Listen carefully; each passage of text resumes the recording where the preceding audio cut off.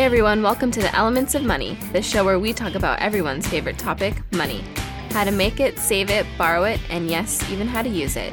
I'm Allison and I'll be your host for today.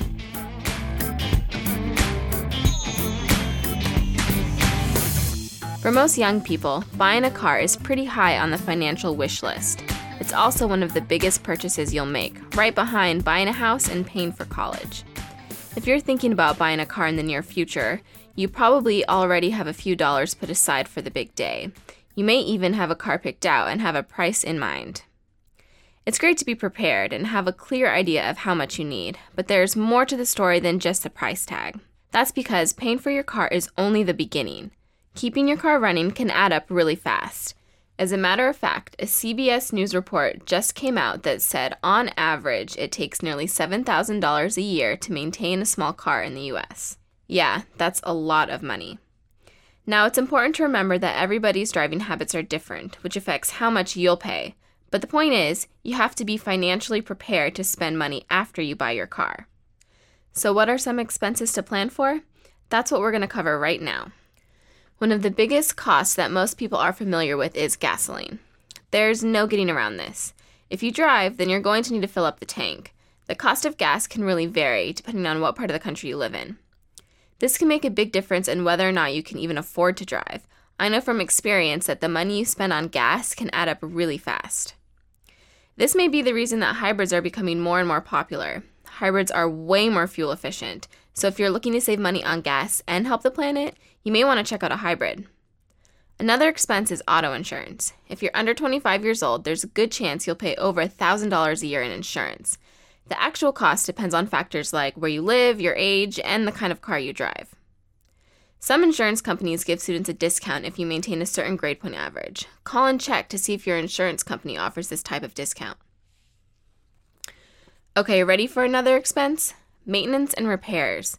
This includes changing a flat tire, replacing your battery when it dies, windshield wipers, and other things that may pop up. The older your car, the more likely it is that you'll have these type of expenses. But even if you have a brand new car, you'll still have to keep up with maintenance costs, like getting your oil changed. Most experts recommend that you get your oil changed every 3,000 miles. If you're handy, you may be able to change your own oil and save some money. There are other expenses that are easy to forget, like license and registration fees. Every year, you'll need to pay a fee to update your license tags. The costs vary on the age of your car as well as the state you live in. The last cost we're going to cover is interest. This is basically the cost you must pay to borrow money if you get a loan to help buy your car. This expense is factored into your loan payment and really depends on the type of loan you get and who you borrow from. Interest charges can vary from lender to lender, so it's important that you're careful where you get your loan. It's easy to get trapped in a high-interest loan that will cost you a lot of money each month. Your best choice is to check out your credit union first for your car loan. They might be able to save you money on your loan. Remember, every little bit counts. Buying your first car is a great feeling. Not only do you have a sense of independence, but it shows that you can reach your financial goals. But remember that driving your car has a price too. Plan accordingly so you don't get in financial trouble down the road. Instead, you can drive knowing that you're ready for anything. And with that, we're done with today's episode.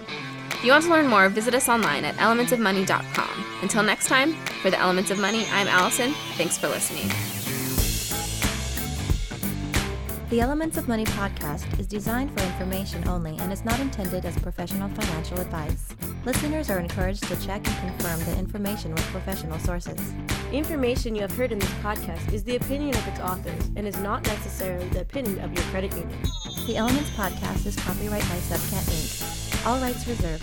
No part of this podcast may be reproduced or transcribed without prior written permission of Subcat Inc.